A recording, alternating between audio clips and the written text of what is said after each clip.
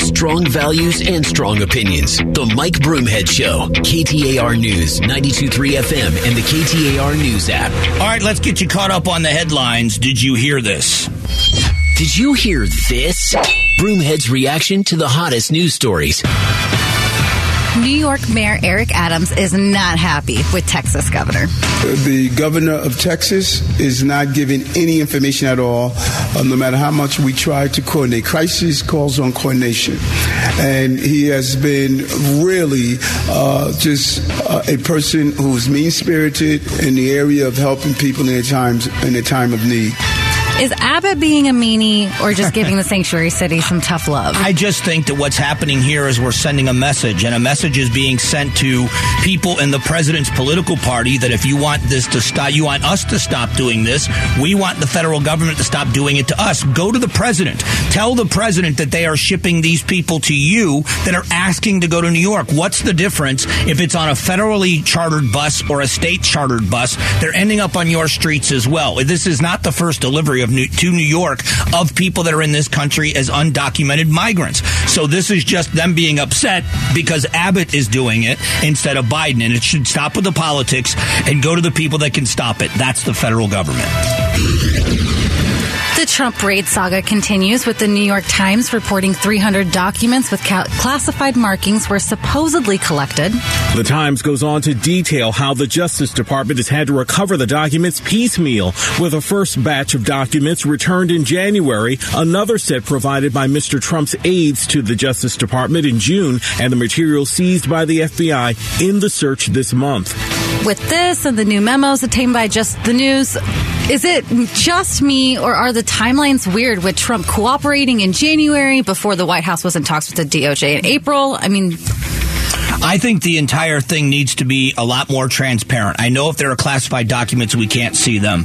The American people are pretty smart, and not everybody is so politically motivated that they can't call right and wrong. If the president had documents that he had not just a legal reason to have, because he could always declassify them, if he had no reason to have them other than he just wanted them, the American people have a right to know, and a decision should be made. At the same time, if the Biden administration, and based on the memos we've seen, if the Biden administration said we had no knowledge of this happening, and there are memos that showed that not only did they help not know it was happening, they helped coordinate to make it happen, then we've got to also know that and let the American people decide. All this piecemeal information just keeps us throwing stones at each other. We need some transparency so reasonable people can make reasonable decisions.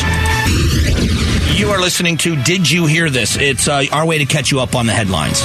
California had passed open drug use legislation, but something interesting happened yesterday. It got vetoed. Among supporters of the bill, they said having open, supervised drug use sites would help curb the exploding rate of overdoses in California's biggest cities. But Newsom disagreed and vetoed the bill, saying opening drug use sites could induce a world of unintended consequences. Being that it's California is kind of surprising. Do you think he has presidential aspirations? Oh, he definitely does. But that's the first time I think I've ever agreed with Gavin Newsom. Anybody, and this has nothing to do with being heartless. This has everything to be to say that I know addiction, not because I am an addict, but because I've had people in my family that are addicts. And I know that the one thing you should never do with an addict is facilitate and enable.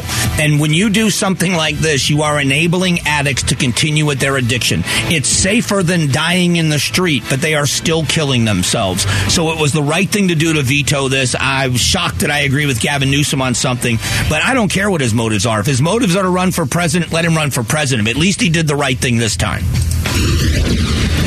Ford is going to be cutting 3,000 white-collar jobs. This will be about 6% of the U.S. and Canadian workforce. It's part of a cost-cutting plan to help Ford make the long transition from internal combustion vehicles to those powered by batteries. The company's 56,000 union factory workers will not be affected.